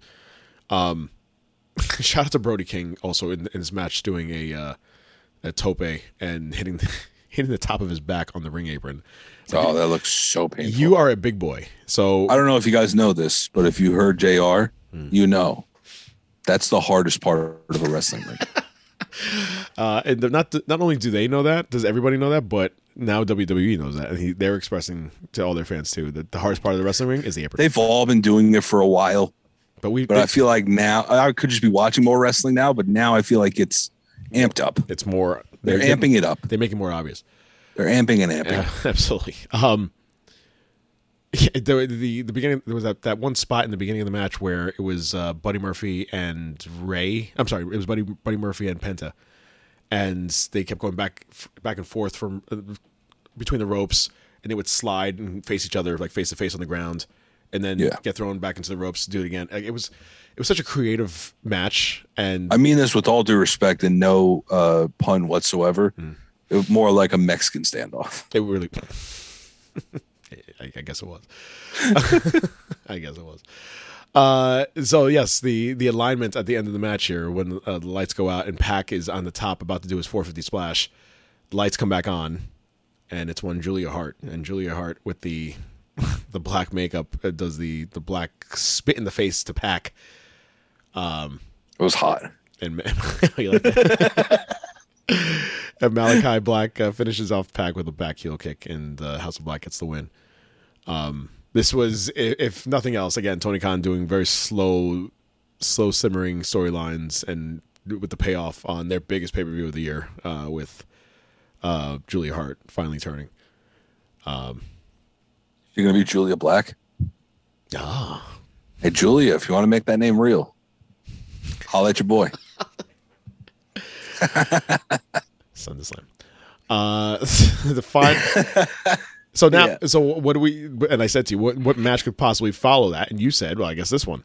And so we had a match that could be a main event, which was Samoa Joe versus Adam Cole, who have never fought before. Go figure. Ever. Yeah, because they both, none of their times in their respective brands allowed such things anywhere. to happen. They were like when Samoa Joe left Ring of Honor was when Adam Cole was going into Ring of Honor. They could all that. Couldn't they have done it in NXT? No. Were they there at the same time? No. Really? Yeah, because Cole was gone when he was champ. Samoa, when Joe came into NXT, he was feuding with Cross. They never explained that, by the way, because not a once. Because wrestling. They never explained the reason why he was a champion one day, and the very next day, literally, that's not facetious. Literally, the next day, there was no NXT champion. He vanished off the face of the earth as if it was like a Thanos snap, and it was 5 years later. And then popped up on AEW television and won. Popped up at Ring of Honor and then won the Ring of Honor television championship on AEW television. It's weird. My mind's being blown right It's now. Weird. This match was good. I don't think there's anything that could have followed this other match, the Death Triangle match. Honestly, which kind of sucks because you had these weeks and weeks and weeks of this tournament to crown a champion. So we do have a new champion, a new Owen Hart Foundation champion in Adam Cole. Why? Yes. Sorry. Why didn't Joe come out with the title? It's a good question. It was odd to me. Nobody ever said that in the chat. I was thinking that. Yeah. He didn't come up with the title. Adam Cole won, and then the very next match was for the Women's Owen Hart Foundation Championship. Dr. Britt Baker, DMD, taking on Ruby Soho. Of course. Of course. Someone said online, too, like, how the hell are you going to have Adam Cole and Ruby Soho stand next to each other? They're both just mean-mugging each other. And Ruby's just going, my bad. Sorry, I know. This is awkward. Britt Baker won. And another, okay, it was a good match. Nothing to write home about. Yeah, a couple batches. There were 3 women's matches. Botches. Yeah, a couple botches. The best of the 3 women's matches was to come. It's still to come. But it was good. We had Britt Baker win, so now the 2 of them get on the stage. They get a nice little belt from Martha Hart. Dr. Martha Hart. Don't forget your hats next year, as she tells everybody. Make sure you have your hats on. And what was that all about? I'm not really sure. I bet she's got a hat company. Maybe it's for the Owen Hart Foundation. Could be. It could be. So they had the belts were actually Did you get this information? Modeled after the old Stampede Wrestling belt. Stampede Wrestling, thank you. That Owen Hart was part of, yes. Got it. Yep. So they won that. So congratulations to the two of them. This is the other match that I just could do without. So our mixed trios match, first mixed trios match, in all of All Elite. Yes. So Frankie Kazarian, Sammy Guevara, and Tay Conti looking like Maleficent. Good God. Taking on your TNC champion Scorpio Sky, All Ego Ethan Page, and the debut of Paige Van Zandt. Oofa oof. Wonderful. Oofa. Oof. Shout out to Paige for in her first match pulling off a Michinoku driver. That was pretty impressive. That was very impressive. That was probably the most impressive thing she did because she's very green. You could tell. And you know who you could thank for that? For her plethora of wrestling knowledge already and how to perform these moves? Can I guess one Omega of the Kenny variety? You can, and you would be incorrect. Oh, who would that be? One Gangrel. I think I knew that. You probably did. I think I knew that.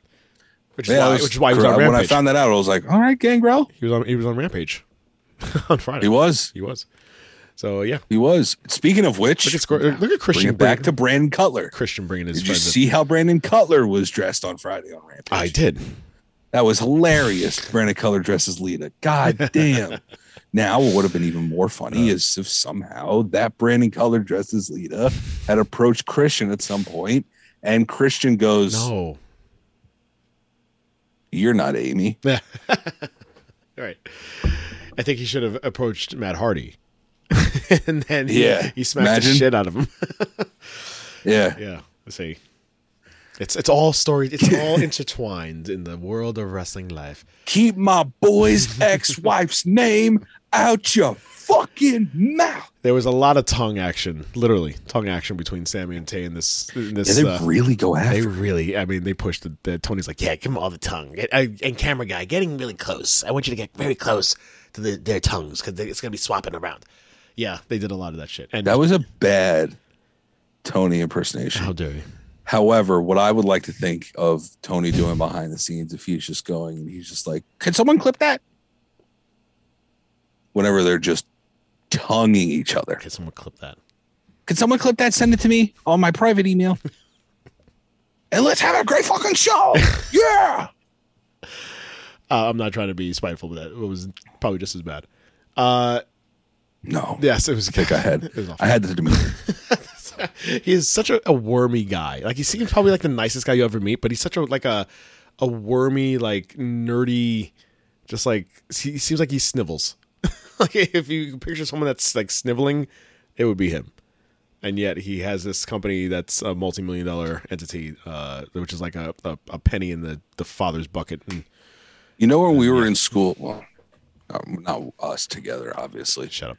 Well, when I was in school, they would always tell us, like, you don't make fun of the nerd because the nerd could be your boss one day. Yeah, there you go. There's no way in hell. Tony Khan is that nerd. He's definitely that nerd. If you saw him on the street, the definition of that nerd. You saw him on the street, like he'd be, as MJF said, part of his line he said was that you're a mark, and if it wasn't for your company, you'd be standing behind the barricades. Or I'm paraphrasing. He was absolutely right. If he didn't have a company, he'd be standing right next to us, cheering them on. Yeah. Also asking Jeff Hardy if he could take a picture.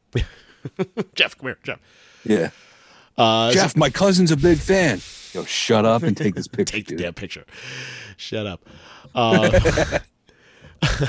So Sammy Guevara, who's quite the dick now, it basically had Frankie Kazarian basically say screw off, and had him lose the match. Tay Conti, credit to her for her man cracking her in the face with a super kick.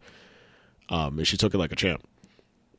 Paige getting the moves in and getting the win. And so because of that, Sammy Guevara and Frankie Kazarian can never fight for the TNC championship as long as Scorpio Sky has it. I do like those stipulations, kind of like the Cody Rhodes stipulation. Yeah. Yes, absolutely. Darby Allin versus Kyle No, O'Reilly. hang on. They can They can fight. They can't fight for it. Sorry, they can't fight for it as long as Scorpio Sky. I said that. Yes, as long they can't Sky fight Scorpio Sky for the TNT Championship. As soon as he drops it, then they can go after it. Right. Yeah. I do like that stipulation though, because it kind of makes you know that they're not going to keep fighting like WWE. Yeah, that's exactly what I said when Cody Rhodes laid out that stipulation, but he said it like an imbecile. Right. So he blocked himself out forever.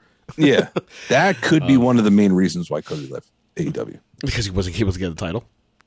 That was his thing. He could have changed that. Wrestling, dude. You could find out. Give me a match to fight my way back into to get a belt again. Like, all right, fine. Here. Not if your word is your bond, brother. All right, Hogan. Darby Allin versus Kyle O'Reilly. I said I didn't even know this match was a thing until I see Kyle O'Reilly. Happened on Rampage. Happened on Rampage. I'm going to interject with this. This is a hell of a match. I did say two things. I said Kyle O'Reilly is very underrated. And I said that to you guys, but I'm going to say this also, interject this part into this. This pay-per-view, way too long. It was way too long. Yes. I understand it was absolutely way too long. Way too long. And it was for matches like this. This could have easily been a main event instead of a mid-card on a pay-per-view. It could have been a main event on Dynamite. Could have been a main event. Yeah. Darby Allin, yes. Darby Allin is a main event. Yes, yeah. I'm just saying about the way the match was in general. Like it was thrown out there. Right. I think the build up to that match wouldn't lead to a main event on Dynamite. Right. The build up to that match would lead to a first segment or a closeout of a first hour. Right. Yeah. I mean, there was no need for this match, for the Scorpio Sky, that triple trio match, whatever. There's no need for it. It's great. I'm not saying that match was kind of whack. This match was good. And Kyle O'Reilly's very underrated. I'm glad to see that he won. I was kind of surprised that he got the win. But good for surprising everybody on that. The best women's match of the night, Thunder Rosa versus Serena Deeb. Very slow, methodical match in the beginning of the match, but it just kept going and kept getting this build. Thunder Rosa is way over, and Serena Deeb is such a great heel. I hope they do more with Thunder Rosa's title reign instead of just the main event stuff. It's like she can't get her feet from underneath her. Just too sporadic. The whole thing. I don't think they're utilizing her as much as they should be. Okay. She's the women's champion, and I can name at least one Dynamite that she wasn't on at all. Right. If Bray was champion, that would never happen. Never. Okay. Ever. You want them to fight on Dynamite all the time, though? It's a champion. Don't you want some special circumstance for them to? I'm not saying fight on Dynamite. I'm just saying appear on Dynamite at some point. She's appeared on Dynamite every single week. Video pack. There was one package. There was 1 week we didn't see her at all. There was nothing. Oh, 1 week? Okay, fine. 1 week. She's been on every single week. Tony interviewed her every single week, and the last week before the pay-per-view, she had no makeup on. Oh, now hang on a sec. Yeah. She had tons of makeup on. Okay. She just didn't have her war paint on. Okay. There's a difference. You know what I meant. I wanna put a pin in that really quick. I want to go back to Britt Baker versus Ruby Soho because I just remembered this. Right. We didn't talk about their entrances. Oh, no, we did not. Yeah. Britt Baker came out with Rich Ward playing her to the freaking ring. Mm-hmm. That was awesome. Lead guitarist of Fozzy. Fake Ozzy, if anybody else wants to know. Fake Ozzy. And the entrance of the night, honestly, at least top 3 entrances of the night. It has to be, right? It has to be. Rancid. Was Rancid playing Destination or Ruby Soho for Ruby Soho. It makes sense. Makes sense. It makes sense. Is that her entrance? Yeah. But that was awesome. I saw that. I heard I heard it. And I was Rancid live, absolutely. Destination. Rancid live. No, I did hear someone say that because they grew up I forgot who it was, Sam Roberts or some shit, I think. He was like, I grew up a Rancid fan. Like I was a fan of Rancid when they were popping. And I really wish that her entrance music would be from the beginning, because even the beginning part is still a dope entrance music. Yeah. Right. And even if you have, Cody Rhodes had a minute and a half before his fucking face would even appear. He did. Okay? So you can play a verse. He did. And then get into the hook. He absolutely did. Hold on. Let me see if... It's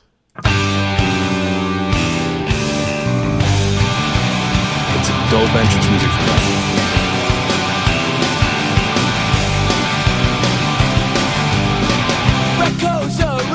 All right, just want to hear the beginning. She comes out right there, does all her stuff. Her first pose in the ring, hard camera side, is the drop for Destination Unknown. That's a long way to go. Hold on. And then the Destination, she's just fucking Hold on. hits that pose. 21 seconds in. 20, 27, 30, 33. There was it. 36 seconds. You want them to wait 36 seconds before? No. I'm saying that 36 seconds would be her walk into the ring. Okay. And then once she gets into the ring, that Destination Unknown, she strikes the pose, stares right in the hard camera. Boom. Done. Next person. That's just me. I think Tony. That's just my creative. I get it. I think Tony wants the immediate boom from Destination, but I get it. We digress. I don't like the immediate. I love the song. I liked it. But that immediate boom it throws you off. I hear you. It's okay. All right, big guy. Yeah, you don't hear it's all about the game and how you play. No. Yeah, there's a build up. Starts from the beginning. Okay. It's an actual song. It plays from the beginning. Even the King of Kings, you don't hear bow down to. No. You hear behold the King of Kings. Behold the King. On your knees. The King of Kings. There is only one. We're just going to go through the theme songs all the time now. Time to play the game. This is the best one. Time to play the game. Lenny, come on. That was Lenny. Lemmy. I thought I heard you say Lenny. Lemmy, I apologize. Sorry. Did I say Lenny? I'm sorry. No, I meant Lemmy. You might have. I don't know. I'm sorry. I need to point that out. I know more. Lemmy. Sorry. Rest in peace. Rest in peace. Yes. Rest in peace. Well, I don't know. Maybe. Who knows? I don't know if you were pointing in the right direction. Yeah. Full disclosure, I pointed up, thought about it. I was like, I don't know. Lemmy. Thunder Rosa Sorry won. about it, Lem. Thunder Rosa won. So there's that. And then my second favorite match of the night. Let's we're going to speed this up a little bit. Anarchy in the Arena with Good God. Wait, if I ever hear Justin Roberts use the word shit in another intro again. Ladies and gentlemen. Well, shit's going to get real. Shit's about to get real. Up in here. Yeah, we have eliminated the Stadium Stampede, rest in peace, and have replaced it with the live, in-person Anarchy in the Arena, which will now be the new thing every year at Double or Nothing. And it was just absolute insanity. I'll take Anarchy in the Arena over Casino Battle Royale any day of the week. Any day. Bryan Danielson, Eddie Kingston, Jon Moxley, Ortiz Santana taking on the Jericho Appreciation Society with the Wizard, Cool Hand, Ange, Matt Maynard. Use the names here. Menard, like the grocery store. Daniel Garcia and Jake Hager, busting through heads on TV cameras. That was an awesome shot. Immediate forks to the head, Daddy Magic. Man, I just like. They went in. Immediately went in with catch up on the face outside with everybody standing outside in the hallways with the concessions concourse. Thank you. The fact that Wild Thing was playing the whole time. So I couldn't stop laughing. So they had the music. They had Jon Moxley's Wild Thing playing the entire time, and it played through twice. Yeah. And they were still wrestling through it. It would have kept playing if Jericho hadn't showed Jericho it off. goes over to the mixer area, grabs what's not part of anything had to do with the music. Just a keyboard. It's just like, yeah, it was like a modem. Like, let me pull this modem, and it shut off all the music, and the crowd booed the shit out of him. He's a genius. He really is. It just absolutely, whoever came up with the idea of keeping the music going the entire time is brilliant. I think that's one of them. Either Moxley, Jericho, someone worked it out. That's definitely some shit Jericho came up with. Jericho, if you listen to his podcast, like the ideas that all fairness, who knows? He claims to have come up with a lot of ideas, and he probably did. I'm sure he did come up with that idea. It's like, Money in the Bank was his biggest one. Was it him? I believe so. I believe so. I might be mistaken on that. The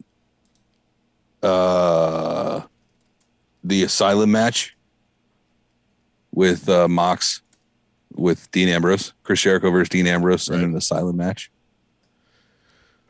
I believe Money in the Bank is his idea. It was created by Brian Gewirtz. Brian Gewirtz. Damn it. You were close. Fuck you. Yeah, I'm pretty sure it was Chris Jericho and Brian. It was Gewirtz. Brian Gewirtz was just a writer for WWE. Yeah. I'm almost certain. But whatever. Anyway. Yeah, Chris Jericho's got some crazy fucking matches under his belt. There you go. Stadium Stampede being another one of the big ones. Yes. The Mimosa Mayhem. That was all right. that was kind of People stupid. forget. That was a little stupid. Maybe there's a reason why they forget. Let's give a shout out to my boy Eddie, who comes down at the end of the match with a 3-gallon thing of gasoline and pours it all over Jericho, ready to light it. And Bryan Danielson comes and stops him. That's going to be a good story going forward that they've set up with the two of them, with Eddie and Bryan. Well, now that we got probably one of the greatest things I never thought I would see again this past Wednesday, and that being William Regal just randomly yelling out the name of a match between a 5-on-5 match. The Jericho Appreciation take two. I know we're going long in this. The Jericho Appreciation Society was in the ring, and Eddie's music hit. Eddie comes out with William Regal. Eddie says, "I want to fight all of you. I don't care if I have to do it by myself. I want to fight all of you, and I'm going to let him tell you where I want to do it." And he goes, "Mr. Regal." Regal takes the mic and he just goes, "Blood and guts." That was it. That was it. So, not gonna lie, it was very good to hear that. However, just the War Games sounds so much better. It does. It does sound better. But I will also say, and again, I know we're going way long in this episode, but isn't it too soon for Blood and Guts? We just had Anarchy. We just had that match. It seems too soon to have a Blood and Guts. It's like another month. I don't know. I feel like we got to space these things out. Like, I understand. It's like 4 Dynamites away. I understand they're going for the shock factor with AEW, because it's definitely it's not definitely, it's just way more edgier than WWE is. But you got to like space them out. You got to like pace yourself with the blood. Yes, agreed. Andrade had the segment, which great. Explain who this person is that came into the door as part of the new AFO because he dropped everybody calling them losers. This is a man that goes by the name of different names he's going by, but most notably Rush. Rush. Yes. Spelled as Rush. Spelled Rush, but pronounced Rush because when you are of Mexican descent and you try to say the word Rush, it comes out Rush. Rush. I am in a Rush. You easily correct that by just saying yes, no, so Rush. It's Rush. I believe another name he used to go by was El Toro Blanco. This is ROH? ROH, possibly Lucha Underground. I'm not exactly too sure about that. Would have to fact check on that, and I just don't want to right now. Okay, so we have a new member, a new AFO altogether. Yes, there's that. The World Tag Team. Andrade and him actually might be cousins. Yes, I read that too. They are cousins. Yes. Again, this pay-per-view way too long. AEW World Tag Team. This show getting way too long. This show is insanely long. I'm just going to ramble on through here. So Jungle Boy Luchasaurus taking on Team Taz, taking on Lee and Strickland. Swerve in their glory.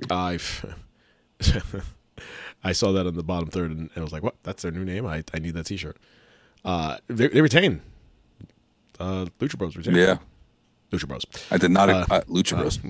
Jurassic Express. Although it's not Jurassic Express anymore because Marco Stunt isn't there. Right. So they just Jungle Boy and Luchasaurus. They retain. Shocking. I did not see that coming. But an amazing match. Swerve is just Swerve and like Rey Fenix are on another level, a whole nother level. Then we had the main event. Huh? We had the main event with Adam Page and CM Punk. And I said in the chat, I wouldn't be mad, or something to the effect of I could see CM Punk winning this, or something like I would rather.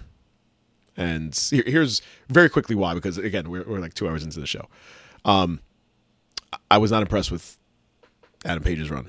We as you said, we had a 2-year wait to build up to this, and it was great to see it get to that point. When he had it, some of the matches that he had were really good. He was carried by Bryan Danielson. Not to say that he didn't have a good match, but he was carried in that 60-minute Iron Man match that he had with him. I feel like as a champion, I could have taken it or leaved it and left it, and they left it. Left, good English. There we go. Leaved it. And they left it, and we have a new champion in CM Punk. And he did it then. He did it tonight. He is in need of practice. He needs some practice, because he's still way over, and he's over because of his name. He's not over because of his moves. And he did it then. He did it tonight when he had his trio match with FTR. He tried to do a what do you call it? Like the AJ Styles when you jump on top rope and then you jump off. Phenomenal forearm. Like he tried to do that with a clothesline, and he slipped. And it just yeah. He didn't look the best. He didn't look the best. He didn't really look that great. Kind of had a couple botchy spots during the championship match, also with Adam Page. Finished off when he tried to do the buckshot lariat. He overextended his legs way too much and jammed his legs into the mat, and he did that twice. He screwed up twice. Did this misstep tonight, and he knew it too. Like, you saw it on his face. Like, I guess that's just natural. You get, as a human being, you get dejected when you screw up, and especially in front of millions of people. And he fessed up. And millions. He fessed up to it. He's said, I have work to do. But I can see him being like one of those champions that you talked about, as far as instead of being every other month like Thunder Rosa, being on every week. He loves that shit. He loves traveling around. Now he has the belt, and I think this is good for AEW, because now you have a champion that you either really love, or you really hate. There's really no in between with CM Punk. Adam Page was kind of like, he's a babyface who kind of showed a little heel towards the end of the match, because he had the belt. He's going to hit Punk with the belt, but he decided against it. But with Punk, it could go either way. So if I am right with this storyline, that we can get Tony Khan to be a heel with CM Punk against MJF, Lord have mercy. I think that would be an amazing storyline. But down the road, a couple months down the road. Yeah. Down the road. So we have a new champion in CM Punk, and that was Double or Nothing. Absolutely outstanding show. Absolutely amazing. Absolutely. Just absolutely absolute. So I will read you really quickly. Between your first text once the match started, once the segment started for that match, to my first text once that segment started. And you were hating on me too. You were all hating on me. Yes, we were 100%. Except Pete. Pete had your back. Yes, he did. Shout out to Pete. Which makes my point funny. Okay. Okay. You go, I'll stand on the lone island on this take. Yep. I hope CM Punk wins. Mm-hmm. I love Page, but I'm so indifferent to him as champ. That was your text. That's exactly what I just said. Steven comes in. I respect your courage for saying that. Yes. I cracked up when I saw that. Yes. Timmy comes with a gift that says out now, right now. The hate. I was getting poured. This is what happens when you stand on your lonely island. Yeah. And then shout out Pistol Pete, who said it would be cool with me. I sent a gif of Steve Harvey biting a nail and shaking his head. You said, thank you, Pete. and then I said, "Fucking boomers over here." The boomers, the old boomers. And then what did I say? And then he won. And then what happened? That would be your tag team in our faction. You and Pete would be the boomers. The boomers. The boomers. I said something like LOL. I cracked up. I was like, ha ha ha ha ha. But here's the funny part. When that spot happened that you just said about Punk, yeah, Timmy chimes in. He goes, "There's your champion, fucking collapsing." I texted that thing. It happened like a minute later. It was like a minute later when he collapsed. I was like, "There's your champion." Yeah. Lord. All right. Let's not get into the rest of our group chat. That's that's a little subscribe to our Patreon. We'll our Patreon. Our non-existent Patreon that we have to create because you said so. As long as you say it on air, it'll eventually happen. I loved to wrap things up here. I love Jericho's the Jericho Appreciation Society's boy band gimmick or look for the fight. The photo of Eddie coming down the ramp with the bloody Yankee shirt, and he's got the gasoline can walking down the ramp is absolutely insane. I'd love to get that blown up. I'll hang it up in my house. Um, I'll hang it up right next to the fucking Iron Maiden, the original picture of Eddie that I have. Right? Hey, please tell me that's the name of the guy. Who? You're the music guy. Say again. What's the cover of Iron Maiden? The skull? The skull? That being. What is its name? Oh, I don't know. I gotta look. Fuck, I'm pretty sure it's Eddie. I'll get flamed for it if I have to, but I'm pretty sure it is. If I had a name for that. So you let's see here. There's your champ. I can't fucking tell who the crowd wants to win. This is you. Everyone's switching their chants every 5 seconds. Every second they switch, and then Steven at 12:36. By the way, this is how long this podcast is. How long this pay-per-view was.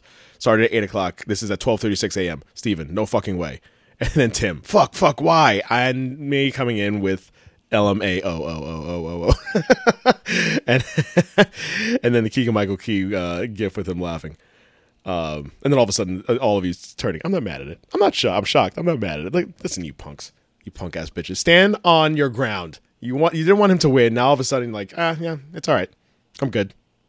I'm all right with CM Punk. I'll put it to you like this: it's not that I didn't want him to win. Mm-hmm. I didn't want Hangman to lose. Okay. What other choice did you have that night? On this day, yeah. I'm just saying. All right. On this day, what else? That's where my loyalties are. Well, however, shout out to the CM Punk anthem shirt that I bought off of Pro Wrestling Tees. Nice, very nice. Yeah, I have a problem, a very legitimate problem when it comes to purchasing pro wrestling gear. Yes, let's talk about this and we'll wrap this up. Yeah, it's bad. I have purchased way too much shit. You have an issue. Yeah, I think we have to have an intervention. Possibly. Intervention. I said that was the last thing and I lied. Who debuted tonight? Miro. Miro's back. That was an awesome promo that he had. Yes, absolutely. To defeat Johnny Elite. Against Johnny Elite. Johnny Elite. Just, he comes in jobs. I was just trying to see if there was anything else that was. I would love to see Johnny Elite go on a Kurt Hawkins-esque losing streak. Streak. It just keeps going. Mm-hmm. Wardlow destroying JD Drake. Tony Storm, oof. Jamie Hayter, oof. John Moxley versus Daniel Garcia, and just the blood. Ugh. No, I'm kidding. What? The unexpected blood, man. I did not expect it to go that far again. Me neither. I think Daniel Garcia accidental. It might have been like three days ago. Like they were all kinds of busted up, and now they're doing it again. Did you see Daddy Magic? It's so funny to say that. I'm so happy that's a pro wrestling name. The scars on his forehead. From the forks? The scars on his forehead that just blatantly look like fork marks. Because they were fork marks. No, I know. That's what I'm saying. Like, that's what's hilarious about it. You imagine, like, we work these out this backstage. I'm going to stab this fork into your forehead. You ready? Like, yeah, go ahead. Imagine him leaving his house. Only wrestling. Imagine him leaving his house. Babe, I got to go to Vegas. All right? I think he talks like that. I would imagine he talks like that all the time. Maybe when he's about to go to bed. She goes, all right, honey, you go. I don't know what this whole pro wrestling thing is about. He's Canadian. Boot. But he sounds like he's from Brooklyn, but his wife probably sounds like she's from fucking Saskatoon. It's a fun city to say. Yeah. Oh, man. All right. That's it. I told you we're not pro wrestlers. We're sports entertainers. God. Oh, man. This is a long one, buddy. What was... I keep forgetting what he said. What? JAS. For 12 weeks. No, not that. We are the benchmark. Sports entertainers. I want to close out the show. Don't acknowledge us, ladies and gentlemen. Appreciate us. Appreciate us. Thank you very much. Just appreciate us. And on that note, we are finally done. Ladies and gentlemen, we were off a week. We had a lot to catch up on. Sons of Slam is in the books for the week of June 1st. We thank you guys so much for listening to us. Please hit us up on the Twitter, Sons of Slam Show. Anything else before we head on out of here, Mr. Black? No. No, thank you for that very long, dramatic pause.